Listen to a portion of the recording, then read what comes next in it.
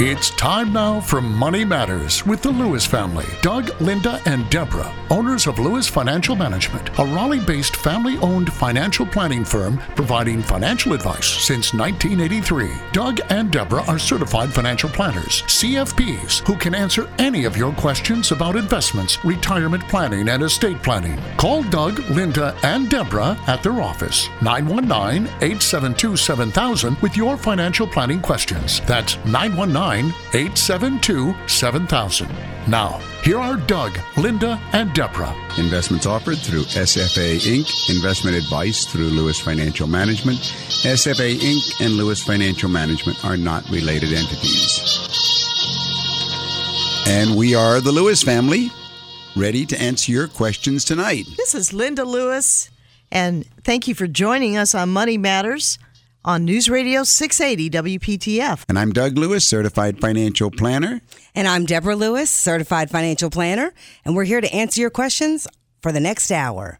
There was a great article in the Morningstar magazine. What was that, Deborah? It was regarding planning for a near retirement couple. Actually, I think I remember that article. It was a key set of facts that was sort of interesting. Morningstar Magazine is not well known to the listening public. Morningstar, of course, is. Everybody, well, I shouldn't say everybody, but many people know that Morningstar is an independent third-party evaluator, most well known for evaluating mutual funds. And I would say they've really become popular because of being referenced as a solid third-party analyzer of mutual funds for many, many years, probably 30 or 40 years now.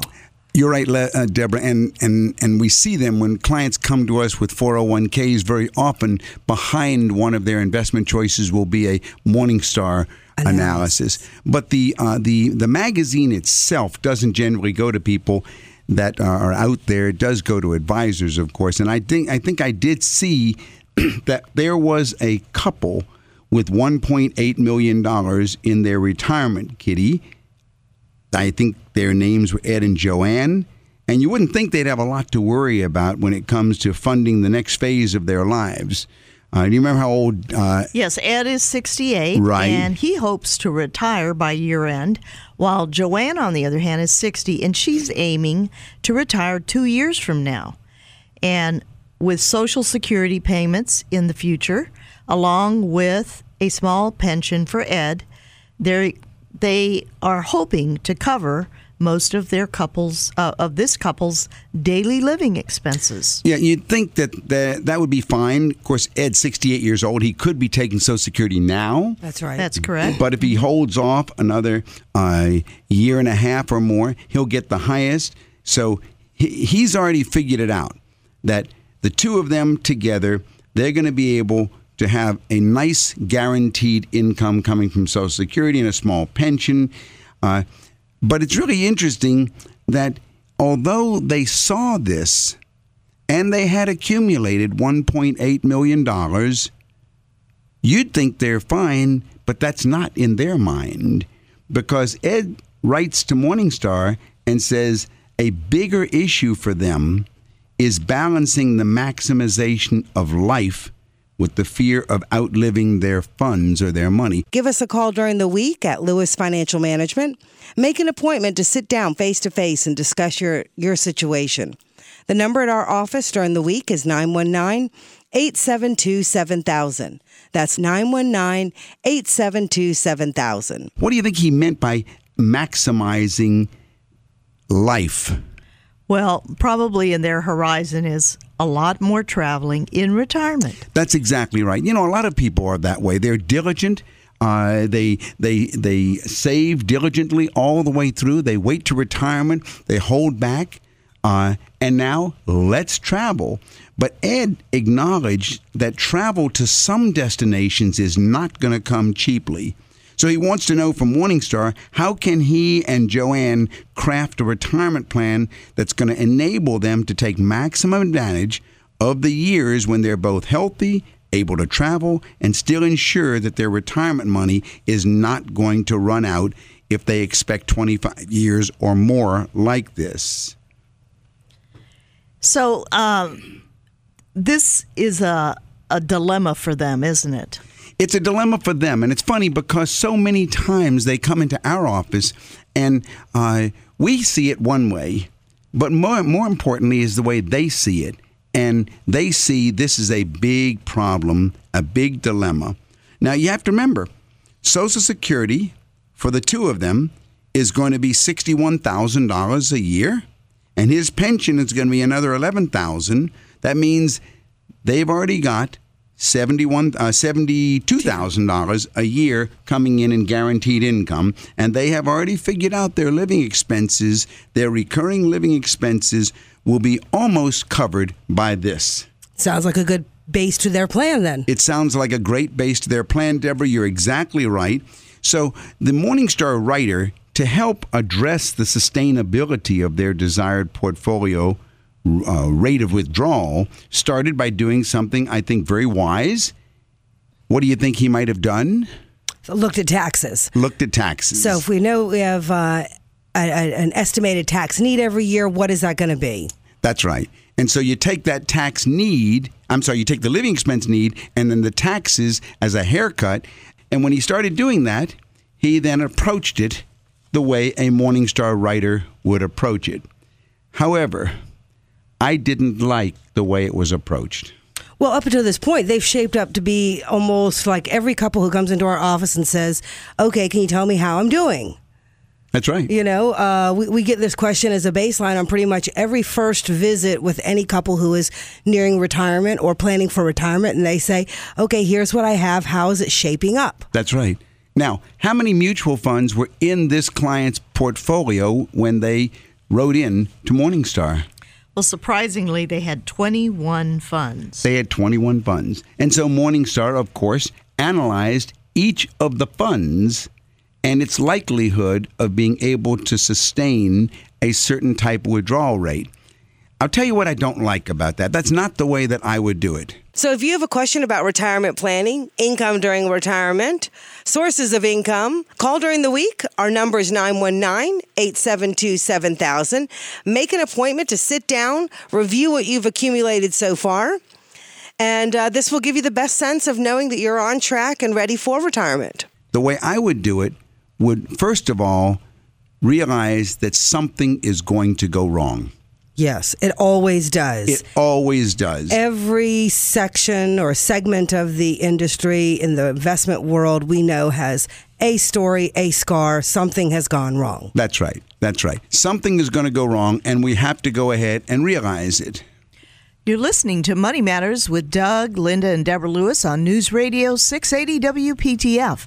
And you know, Linda, I would say that this couple in the Morningstar magazine fits the category of what we call a middle-class millionaire. A middle-class millionaire. Absolutely. All right. They're millionaires. We see that. On a piece of paper. On a piece of paper. They have middle-class values. They've accumulated. They've held their expenses diligently, and yet accumulating. Mm-hmm. That's right. They are still worried. That's right. Unfortunately, Morningstar did not say you should visit a certified financial planner who will be able to help you see as things go wrong in the future or change in the future that you need to have your portfolios readjusted to meet your needs. And certainly 21 funds is not the way to go ahead and do it. So anyway, I think we'll leave the article. The way we do it at Lewis Financial Management is very different than looking at every fund that a client comes into and seeing how that fund is doing. But I think it's a good introduction to all of our listeners as to, you know, who is the type of person who calls after the show on Sunday night that Deborah or Linda or Doug will talk to and leaves a message, and or that Linda or Deborah will talk to the next day in regard to setting up an appointment. And it's very interesting, and I agree with you, Debs, that there are so many people that are working in the Carolinas.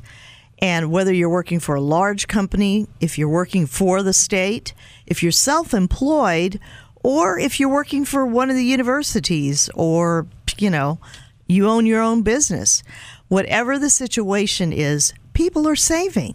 And people are realizing it's time to consider what are the issues and concerns that I have in my personal situation as I'm considering retirement. Some folks how to formulate a plan becomes really important. It becomes the topic of conversation, at least in our Definitely. office. Here's what I have here, or here's what I want to have. And it's important to work with someone that's competent, that can give you advice and help you. This past week, we were, I think, pleased to be able to give out several copies of Middle Class Millionaires to clients that had heard us on the air and come in for appointments. Let's take a call. I think we got Marty on hold now, and let's see how Marty is doing and what's his issue. Evening, Marty. This is Doug Lewis, Deborah Lewis, Linda Lewis. How can we help you this evening? Hi, guys. Yeah, I have a question. I have bond funds that have taken a haircut. They're down 5%. And I'm considering pulling out of those funds and going into laddered bonds or getting into one of the new iShares that have laddered bonds. I'm wrestling with this because, on the one hand, folks have said, well, if you just wait until the maturation of the bonds in your fund, you'll come out even. However, they keep the NAV keeps dropping. Right. And by the way, whoever told you that forgot to tell you that the manager of the bond fund does not keep the funds until maturity. He sells them when he wants to sell them. And so rarely do you see a bond fund manager hold their bonds all the way into maturity. He's talking about a unit investment trust, which we don't like anyway. So you're exactly right. Now tell me a little bit about yourself, Marty. How old are you? I'm 68. 68 years old, married or single? Widowed for a year. I'm so sorry. Only for a year? Yes. Oh, I'm so sorry. Wow. Tell me a little bit about your finances, Marty. You're widowed. I presume you have no other dependents living at home other than yourself? And a cat. All right. And if you need advice, call me during the week. 919-872-7000. That's 919-872-7000. Tell me about your finances. Are you working, or are you receiving Social Security? I'm receiving Social Security, and I'm also receiving a couple of pensions. Pensions. All right. Okay, we call that the guaranteed income. What's the guaranteed income totaling? The guaranteed income is about $70,000. $70,000. All right. Now, 78. $78,000. Oh, you're very close to the couple we just read about in Morningstar. Okay, $78,000. Yeah, isn't that interesting? Yeah, sounds like you. I was listening to that, and I said, hey, that's right. That's All right. it. Okay, now let's go over to your investment portfolio. What do you have in non-retirement investments first? Non-retirement and that would be anything that's not in an IRA, 401k, or any tax qualified plan. I have about $600,000. All right, $600,000 in non-qualified plan money, and what do you have in qualified money? $9,000. What did I say? No, I have $600,000 in one and $900,000 in the other. Gotcha. Okay. Well, you are very close. That's $1.4 million, and this couple here had $1.8 million. Okay. Right. Yeah. Very interesting. Now, let me begin by answering your question by first identifying your lifestyle needs. What are your desired living expenses? Pretty close to what I bring in. Okay. Around 78 or. Yeah, I would say that with my new plans for traveling and every deficit of, I'm guessing, I'm going to give myself a liberal guess of $40,000. Okay, and after taxes, I see what you're saying. It sounds very similar to the couple that was in Morningstar. You're able to cover your recurring expenses, but now we have to deal with what about the wish list expenses, much of which could be travel and all the other non-monthly items. You got it. Okay, so first of all, you don't want to make the mistake of jumping from the frying pan into the fire. And that is what would happen if you go from a bond portfolio of mutual funds to laddered bonds. That's not what you want to do, because what will happen then is you will one by one watch those bonds, which are giving an income to you. You'll watch them mature and either deplete, or you'll see the value of them being so miserable, you'll say, I can't handle this anymore, because their value will also on the secondary market be no good. That's not the way you want to do it. You want to go ahead and have an overall asset allocation model. This is, of course, what we do in our office with the clients every day. We design an overall asset allocation model. It may have no bonds or bond funds in it. That depends on what the client's is, but what the client's goals are. But what you want is a portfolio that you can be comfortable will continue to grow with the least risk and be able to give you the income needs that the wish list says is expected. And you want to do that by looking at the managers. The managers of funds are far crucial. You don't want to go into individual laddered bonds. Then you're the expert. And guess what? When anybody says he's the expert, turns out that he is usually mistaken. And it's going to be a tragedy down the road. And then number two, you don't want to go into passive investing, which is what would be with bond ETFs and bond index funds and things like that. You want active management, which means you want to find managers who can give you the comfort that they have, number one, exceeded their indexes for the last 10 or 15 years. You want to be able to see them. And you also want these managers to be ones who are still managing. And then you want to go ahead and design the portfolio around them. We are very much against passive investing. We are very much in favor of active investing, but active investing based upon fundamental research, not timing strategies. Does that make it any sense at all, Marty? It sure does. If you will go ahead and call us at the office. 919-872-7000. Okay. That's our office number. And, of course, make sure you go to our website, DougAndLinda.com. Just the whole thing spelled out, DougAndLinda.com. You will see a lot more about us. As Deborah said, call the office, schedule a meeting to meet with us. It won't be a free meeting, but you will come away saying, wow, I really got my money's worth. Now I understand. Okay. Thank you very much. Well, thank you for calling, Marty, and you have a wonderful week. You too. All right. Thanks for calling. Take care. Thank you. Bye. Bye now. You're listening to Money Matters with the Lewises on News Radio 680 WPTF. There was a very interesting article about what does it take to be wealthy.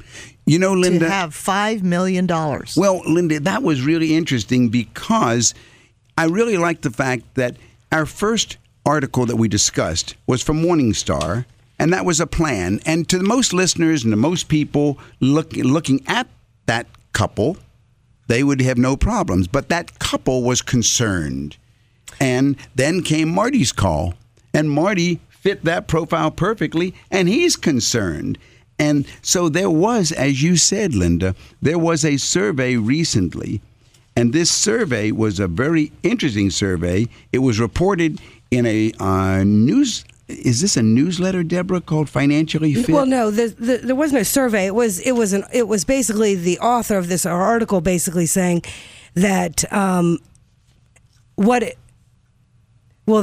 yes, then you're right. There was an article about a survey that was saying people wondered what people wondered what people thought would be wealthy, considered wealthy. Yeah, so it's very simple to say what's a millionaire. I mean, you don't need to be a rocket scientist to say what a millionaire is. A person who's got $1 million, right? That's right. So the survey contacted over 4,000 millionaires to ask them, are you wealthy? What do you think? Are you wealthy? Was the survey, and a whopping 70% of those with at least $1 million in investable assets reported they don't consider themselves to be wealthy at all. And so this is really interesting. What do we call that when they come into our office? We've been seeing these type of people for 30 years. What do we say? Well, we always say that is how it feels. That's the dilemma of success. That's right. So yet on paper you look successful, and yet you're still worried. Am I going to outlive my money? Did I save enough? Will I have enough? Will I continue to have enough? What's going to happen? This is that dilemma of success. And this survey amongst these millionaires came to that same conclusion. They are not considering themselves wealthy at all. No more was Marty. No more was the article of the couple in Morningstar. Ed and Joanne. That's right. But then the question was, well, when do people really feel they are wealthy? And that was when they hit the $5 million mark. Only then did they begin to feel wealthy. And that was interesting.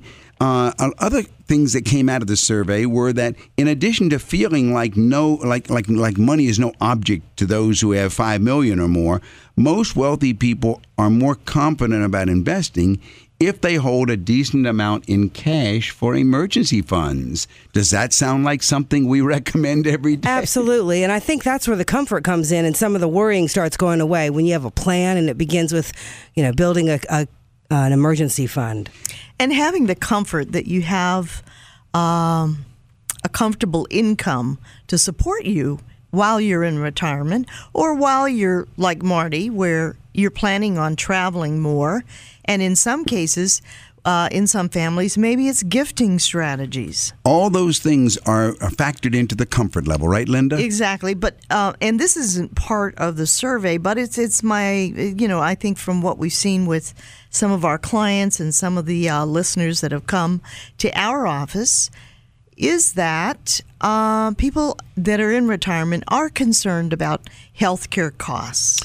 You're listening to Money Matters with Doug, Linda, and Deborah Lewis. Call 919-872-7000 or visit our website, dougandlinda.com. So this article reporting this survey, really interesting. Only do millionaires feel they're wealthy when they hit the $5 million mark. Only do millionaires feel that they are comfortable when they have a good emergency fund in cash. Also, the survey asked the respondents not to include their homes, and I like that. That's really good advice, because we need to take out the use assets, the things that we're not going to sell or be able to consider for an investment stream for our retirement years. That's right. That anything that can be invested and used to produce an income stream, that's going to be our investment assets. Our home is a use asset. Very good, Deborah. I really liked the way that they approached it, and they were hitting right on target with what is our experience for many years in our office with the clients that call our office for appointments and so on. I am so proud of you, Deborah. Thanks. So, Linda, what do you think? What do you think these respondents felt about the economy? Well, majority. Go ahead, Linda. Oh, well, a majority of respondents are optimistic about the economy, and also about their personal financial situations over the long term. Isn't that interesting? The majority of these respondents were optimistic about the economy, and they were not too worried about the Federal Reserve and things like that. So I thought that was really interesting. We know dilemma of success are those who come to us. They're middle-class millionaires.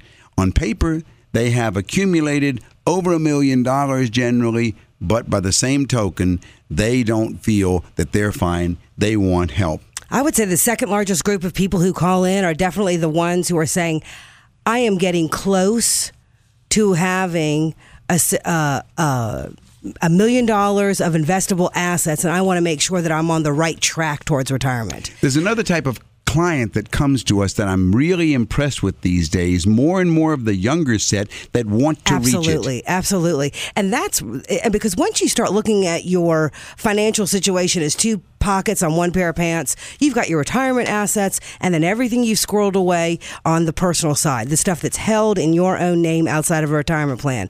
Very quickly, over 20 to 25 years, you can start, if you've been diligent, seeing that $1 million mark come very, very much into sight. That's exactly right. And if you've still got another 15 to 20 years to work, you're in your 40s, you're looking at it, you know that you have you have crossed that first hurdle. You have become a diligent spender on both the retirement side and on the personal side, but yet you don't have that confidence that you're not going to be worried, just like the couple in this article, just like this man calling in. Am I going to be able to make it? And a lot of it is more than just accumulating $1 million. For those folks that are still young and have those years in front of them, of course, we give them another book called The Wealthy Barber. Absolutely. Focusing on pay yourself first. You can make it. You can make it early. You may be able to reach financial independence by the time you're in your late 40s. This is Deborah Lewis. Our number at the office is 919-872-7000. 919-872-7000. Joyce, are you there? How can I help you? This is Doug Lewis. Hi, Mr. Lewis. My question is this. If you have the funds to pay a vehicle off, would it still be profitable to go ahead and put the money in the bank and let that draw interest, or pay cash for it, or run it through a lease? Do you understand what I'm saying? Let's walk through it slowly, Joyce. Okay. You're saying if you have the money to pay off a car, I guess you mean a car loan. Where we're in business and we have a lot of equipment. Well, what we've done is put the money in the bank, although we're still leasing it. Would it be better just to go on and totally pay all those vehicles off and have them debt-free? Now, wait a minute. Hold it. You said you're leasing the cars. There's no debt if you're leasing them. Well, it's a lease with $1 in buyout. All right. So you're not buying the cars. You're leasing them. Correct. Would it be better to go ahead and pay them off and get out of the leases now, or go ahead and fulfill the end of the lease? Well, what's the dollar payoff? $1. No, but I mean, if you pay them off now ahead of time, do you save anything? You would save the interest that's accumulating. Isn't that right? Well, no. On a lease, there is no interest. On a lease, you're paying lease payments. I think you're confusing purchasing on time versus leasing. I think I am also. In other words, let's say you buy yourself a Lincoln and put it in the company's name, and you're paying for it over time. All right. Well, you've got a down payment, and you're making principal and interest payments. And if you pay off that note ahead of time, then you stop the interest payments. Okay. Let's go to another one right quick, so I don't run out of time. If you're going to buy a house, let's go this route. It's basically the same question I'm asking. All right. If you're going to buy a house and you have the funds available to pay the house off and pay cash for it, right? Would it be more profitable to put the money in the bank, let it draw the interest, and get your benefits from the government? You understand what I'm saying? Right. Your taxes, or to pay the house off as you go into it? Okay, well, I think you confused the two issues. Let's straighten them out because it's a good question. I think your question is, should you pay cash for your house or finance it? Mm-hmm. Is that your question? My question is, should you pay cash for everything and not have any finances, any borrowed money whatsoever, is what I'm trying to get to. Right. Well, it depends on your situation. Do you have high or low taxes? High taxes right now. If you have high taxes, and if you purchase a home for cash, then you hurt yourself in two ways. Number one, you're not allowed any tax deduction for buying the house for cash, and you're not allowed any tax deduction for making your payments as you go along because there are no payments. And under the present tax laws, the only two real benefits to you to help you reduce your taxes significantly at all are home mortgage interest and charitable contributions.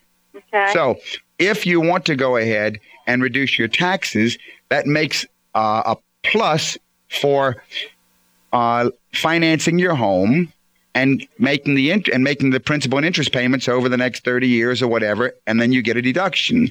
That does something else for you on the financial side. It frees up cash to be invested somewhere else to also pay the mortgage or accumulate for retirement. Now, having said all that, if you are in a low tax bracket and you don't need tax reduction, and if you have a hard time making ends meet, then for comfort, it'd be to your benefit to go ahead and pay cash for the house. What kind of income do y'all make? 175 plus. Well, if you make $175,000, are your living expenses below $175,000? Yeah. Okay, so you don't have you wouldn't have any problem making mortgage payments. No. All right. If you wouldn't have any problem making mortgage payments, then you get a double whammy by financing the house. Number one, part of your mortgage payments every month, about 1/3, are paid for by Uncle Sam. About 1/3 of every payment you make on your mortgage payments are going to be taken off of your taxes at the end of the year when you run the computations. And the other thing is, let's say you have a $175,000 home or a $200,000 home.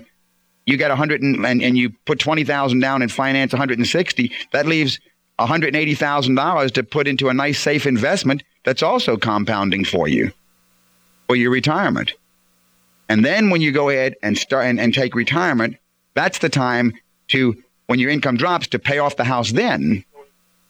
You see what I'm saying? I do, but I needed to hear it. If I can provide any more information for you, you can call the office at 919-872-7000. That's 919 USA 7000. We're here in Raleigh. I'll be happy to either send you some information or see what we can do to answer any more questions that you might have. Well, Joyce, good luck. I really like the way Joyce put all those questions, because it's really, a lot of people don't understand the differences, and I'm glad that she brought those up. Let's take another caller, Doug. Dan, this is Doug Lewis with Money Matters. How can I help you this evening? Hi, Doug. I'd like to ask you about reverse annuity mortgages. I'm doing some inquiries for father-in-law. Go ahead. He is getting in some financial difficulty, and he and his wife, their health is starting to decline, and they just need a little extra help. I've spoken with Linda a couple times, and she's referred me to some good books and like that, but I just came across this the other day and would like to know what you know about it, or what you can tell me, or how you feel about them. Well, I think they're great. They're fantastic. I just did one for a client recently. She was 72 years old, and we just got a reverse annuity mortgage for her. For the sake of the listening public, the reverse annuity mortgage is a guaranteed government program that works backwards from a mortgage. A mortgage is where you borrow money from the bank, and you then have that money, and you start making payments to the bank to repay your loan, whether it's 30 years or 15 years or whatever. A reverse annuity mortgage is a program in which, instead of you paying the bank pays you. And it's designed as a federal program to help senior citizens. You do not have to have any income qualifications to qualify for it. It's not for poor people. It's for anyone who is over, what's the age, Linda? Is it 65? I believe you have to be 65 or older. I think the age limit is 65 is the first qualification. Second qualification is you have to own your own home, debt-free, can't have a mortgage on it. Okay. And the third thing is, basically, that's really all you've got to do. Now, there's a computation and a method of computation that works in such a way that you go and see a counselor. The counselor, by the way, is not going to approve or disapprove you. The counselor has no control over you, but the counselor is basically going to let you know that if you want to tap the equity in your home, if you want to go ahead and take out one of these reverse annuity mortgages, then the bank will start paying you payments for the rest of your life. You never have to pay that loan back. Okay, what happens at the end? At the end of what? When you die? Yeah, when I die. When you die, then the bank is going to go ahead and collect what you've borrowed, because that's what's happened. You've been borrowing from the bank, but the bank hasn't been making you pay them back. They will wait until you die, then they'll sell the house, or they'll let your heirs sell the house, and they will subtract what's been sent to you. And then if there's anything left over, that goes to the heirs. If there's nothing left over, then the bank lost, and the estate doesn't have to pay anything. He also owns another piece of property. Would it be, could he do something like go borrow money against the land? He's sort of real estate rich and cash poor. Why didn't he sell the land? That is being considered. How much is the land worth? Tax value on it's just over $100,000. Oh my goodness, that's $7,000 a year income on $100,000. Yeah, but if he sells it now, isn't he going to get really popped for taxes? Depends. What's the cost basis? How much did he pay for it?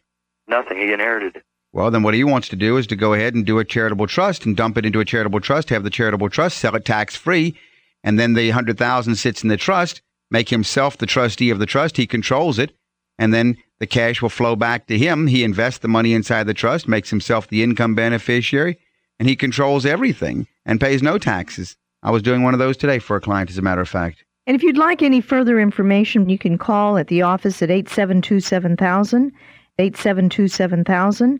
If you'd like to go ahead, I think you say you've already called Linda at the office. Yes, sir. Why don't you call her again this week and set up an appointment, and I'll be happy to go ahead and meet with you and go over the different features on both the land and on the reverse annuity mortgage. Thank you very much, sir. Thanks for calling, Dan. Bye. Bye-bye now. Dan brought up two very interesting topics, Linda. One, very few people know anything about the RAMs, the reverse annuity mortgages for senior citizens. They're very exciting programs. Yes, we have a client that did that, and she's got more cash in her pocket now. Because nice getting a monthly check every month. Exactly. It's like an annuity, right? Right. And number two, he talked about how to sell land tax-free. A lot of people in North Carolina own a lot of property and know they need income, but they can't think of selling it because of the capital gains tax. And so doing that through the charitable trust or the double trust strategy is ideal. Well, in the world of retirement plans, there is always information about 401ks and IRAs, and something piqued my interest this week. What was that, Debs? Did you know that there are more assets in IRA accounts than in 401k accounts? You know, that's an intriguing fact, because you would think 401ks have far more, but we have... Well, because you can put in more. That's right. I mean, that was my first thought. That's right. But, of course, what happens when people retire to their 401k? They do generally what's called a rollover. A rollover, yes, indeed. Now, the main reason IRAs have surpassed 401ks right now is that investors are typically rolling over those 401k balances to IRAs when they switch jobs or retire. But it pays to keep an eye on your IRA, because to be sure, there could be good reasons, and usually may be good reasons, for choosing an IRA over your 401k, particularly if the alternative is a small company 401k plan with high fees and poor investment choices. But on the other hand, there may be other motivating factors at work, such as seductive sales pitches by a brokerage firm trying to get your money into a rollover IRA. And I thought that was really interesting, because it's usually your 401k is going to be in some way associated with a brokerage firm, right, who can buy and sell securities for the retirement plan that the employer has been kind enough to offer and let you as an employee be able to participate, defer income into. That's right. Exactly. Reduce your taxes and save it until you need to take it out as a retirement income. However, that brokerage firm also knows when you're retiring, and they have call center representatives of those very brokerage firms that have been managing the 401ks that are very often encouraging employees to roll their 401ks into the IRAs of those brokerage firms. So there you went from the 401k plan that was offered by the brokerage firm that your employer went out and researched, which might have been just fine. But you're now, if you roll out of it to the same one, even if you've left the employer, you're still at the same brokerage firm. If you'd like further information, call us at 919-872-7000 or go to our website, DougAndLinda.com. That's DougAndLinda.com. Did you know that there was a recent study by the U.S. Government Accountability Office that said these call center individuals generally have very minimal knowledge of the employee. Right. Of the financial situation. Yeah, they don't know your financial situation, but they're recommending you roll it over. That's so right. you have to be careful. Now, personally, I believe the thing to watch out for is the custodian. The most important thing to be most aware of, perhaps. That's exactly right. If you're new I'm sorry, Linda, go ahead. I just wanted to confirm also that people need to watch out, because your IRA has fewer investor protections, and so the fees can be higher and the returns lower, but you need to be vigilant about setting up and monitoring these accounts as well. And so the way to monitor it is to first begin by who is what we say the chicken house. Who is the custodian of the investment? That's a really good point. Yeah, so when you roll the money away from the 401k, The 401k is not investment. It's a container for investments, like a chicken house that protects your investments, which are chickens. If we use the analogy of the IRS being a wolf that wants to eat your chickens, then your chickens, your investments were in a 401k chicken house. So when you roll them over to an IRA, you have just moved to another chicken house. You've taken those chickens and you've moved them to another chicken house. That's right. But you have to be careful that that new chicken house is totally independent and doesn't have its own investments that they want to recommend. You want an independent IRA custodian. You want an IRA custodian that has no products that they're connected to or referencing at all. So that's the first thing to watch out for. Now, Linda, you touched on something else to watch out for. You touched on fees. And that's very important because many broker-dealers face incentives to sell high-fee investments in these IRA rollover accounts, setting up a conflict of interest. And some firms actually imply that there are no fees charged to investors when there may be fees for opening your IRA or closing your IRA, in addition to brokerage commissions, investment management fees, and other marketing fees. And so you have to be really careful because fees can greatly impact your IRA balance as the years go on. And because there are so many things to be considering, you've just mentioned, be careful of this, watch out for this. Linda pointed out 2 more good things. Because there's so many things that you have to be aware of and that you have to know. This is why I think another large segment of people who call us say, I'd like for you to look at my 401k while I'm still employed and then help me know my manager, my custodian, and my investment products inside my IRA when I'm no longer at my retirement plan. These are very complicated things that you need to know, and a financial planner can help you do that. That's right. That is right, because that's what we do all day long. When clients call our office for appointments and meet with us, we are looking at, is your custodian of your IRA? Is it independent, or are there products that you've got? Fees are important, of course, but they can greatly impact the balance over the years. Do you know an additional 1% per year in fees over 40 years could actually cut the original IRA by about 1/5? So we have to really recognize that fees can be significant. Now, what happens when they come to see us and they've already done it?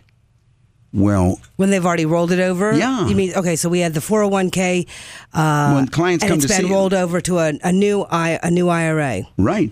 Well, that's what we call the yard sale, because so often we see these IRAs that have been rolled over and it's a complete yard sale with just a mishmash of stocks and mutual funds that investors have collected somewhere or another. And the quality of the IRA portfolios coming in varies dramatically. It's just a real mess. There's no allocation, no asset allocation at all, and so often extremely expensive. So I was very happy to hear that there is an alert out to the public. Keep an eye on your IRA. You're listening to Money Matters with the Lewises on News Radio 680 WPTF. If something has popped in your head tonight, give me a call during the week. My number is 919-872-7000. That's 919-872-7000. Well, there was a very interesting article. And Doug, what was the title of that article? The article I liked, it was How to Avoid the 7 Deadly Sins of Investing. Anybody remember when they were in high school or college studying the 7 deadly sins of the Middle Ages? I do. What were they, Deborah? Let's see. There was lust, pride, sloth, envy, wrath, gluttony, and greed. All right. So those are the 7 deadly sins that we may have studied from the Wall Street from Journal. the Middle Ages. The Wall Street Journal picked up on these 7 deadly sins and called them the 7 deadly sins of investing. I think it was a really cute article because it was so true. All right. Let's take them one by one. The first of the 7 deadly sins is lust, chasing recent performance. So here it's the 7 deadly sins of investing. That's right. And the first one is the lust that is in investing, and that's chasing recent performance. Yeah, people tend to buy something that has done really well recently. Investor returns often lag those of the mutual funds that they invest in, since many people buy funds only after the performance begins to overheat, and then they turn around and sell them after the funds drop off. So everything, no matter what it is, it follows this when you are chasing recent performance. And I would say, while it's easier said than done, the best thing you can do to avoid this first of the 7 deadly sins is try not to pay attention to daily news reports and advertisements touting the latest popular investment. Okay. What's the second deadly sin of investing? Being overconfident. Pride, being overconfident. You know, investors, especially new ones, new to the game, frequently believe they know far more than they actually do about a particular investment. Reminds me of a client we had a week or two ago. Boy, she was absolutely sure she knew everything about everything. And unfortunately, this matter of pride, being overconfident that you know everything, this is really... This is a real. It's a way to. And we've seen that just in the Raleigh area. I mean, think about the companies who. Oh my goodness! The employee is usually the last person to know. So when you get laid off and you thought that stock was invincible and there was no place for it to go but up, there was no reason to not think the company wasn't going to do well, and it did. Oh, how many clients who worked for major companies came to us in that very situation? Now, the best way to deal with this sin of pride, of being overconfident, is for investors to keep their overconfidence in check by having an unbiased third-party financial advisor. If you can go ahead and accept the fact that you may be guilty of being overconfident, then trust a third-party advisor. All right, that's the second deadly sin, pride. What's the third deadly sin? Sloth, overlooking costs. Very big one here. Investors often just don't pay enough attention to details. Consider their willingness to invest in expensive mutual funds that don't even perform well. Investors might be wooed by a fund manager's name or recent performances, but fail to look at the expenses of that fund before buying in. More expensive funds very often underperform less expensive ones. And I would say that in this case here, expenses are much more predicative of future performance because there's so much randomness in past performance. So watch the expenses. Don't be guilty of the third deadly sin, sloth. And what's the fourth one? Envy, wanting to join the club. Now, we get a lot of that, and that's probably one of the bigger of the 7. Oh yeah, remember Bernie Madoff? I mean, that was the way that he pulled his thing on. Right, okay. But also, what about Facebook? Do you remember the run-up to Facebook's initial public offering? Financial advisors said that they were slammed with phone calls from clients who wanted to get in on the stock before it's made its debut. The fact that there were a limited number of shares available seemed to drive investors to a frenzy. You know, the exclusive club. And even recently, I had a client call me. Oh, he wanted to leave his mutual funds to go into a managed account because he was told by this salesperson that you now qualify to go into something much more exclusive, even though his mutual funds had averaged tremendous returns for 10, 15 years. So this matter of wanting to join the club, the sense of exclusivity, the desire to be part of an exclusive offering, this often drives people to throw money into an investment that doesn't even fit into the overall goals of their portfolio.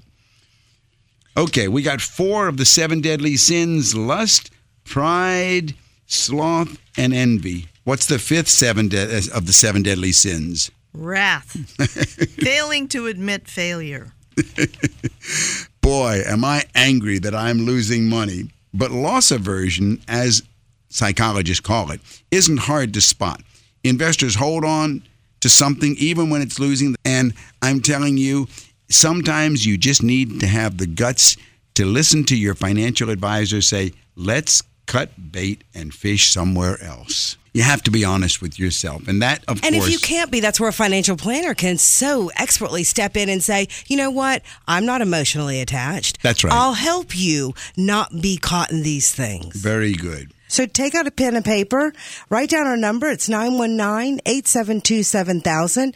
Hold on to that pen and paper, and maybe you'll get some ideas of things you should talk about. So gluttony, living for today. Ooh, that's probably the number one reason that clients don't achieve financial independence. They're guilty of the 6th of the 7 deadly sins, living for today.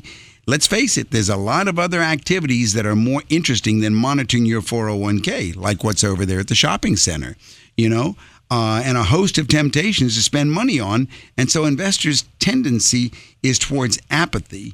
And this apathy is damaging when it comes to retirement savings. Actually, I read that 57% of U.S. workers who were surveyed had accumulated less than $25,000 in savings and investments.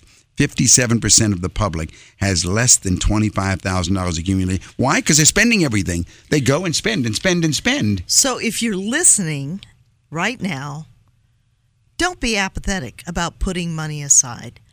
Make it a point to work with a qualified advisor, a certified financial planner that can assist you in helping you save for your future. And Deborah, what is the 7th? Greed, following the herd. Well, the problem here is that investors, when they pull money out, it encourages more investors to pull money out. So what happens is, anytime there is an exodus, the exodus encourages others, and there's this following the herd, and it's really driven by greed. We might think it's fear, it's really greed.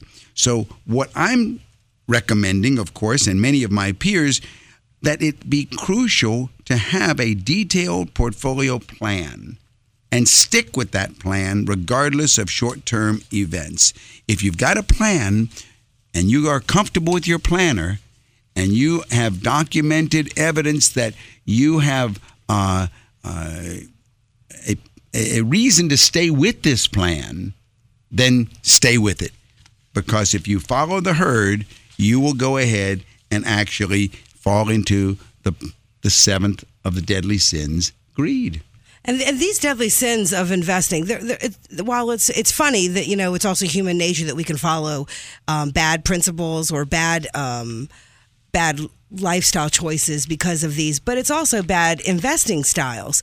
And that's really where we probably spend most of our time in our meetings, is talking about what you can do to not have bad habits develop, but to create good ones. For example, monthly accumulating. The same way you set aside for your 401k, set it aside for yourself outside of a retirement plan.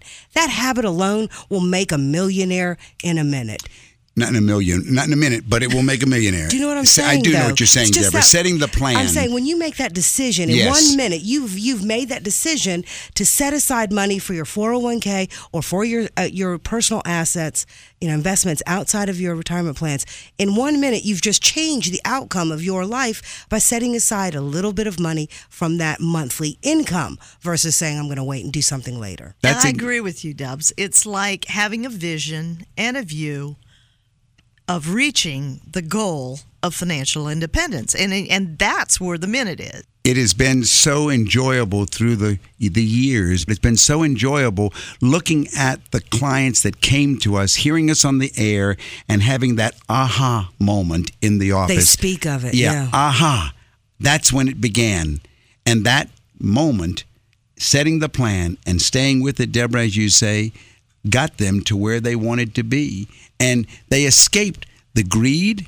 They escaped the lust, lust and the greed. The gluttony, the not overspending. That's right. I mean, all of these things come in real life. Yes, you can't be this way in your own personal life, but in your investing life, you really don't want to be this way either. Instead, you want to replace that with a good habit.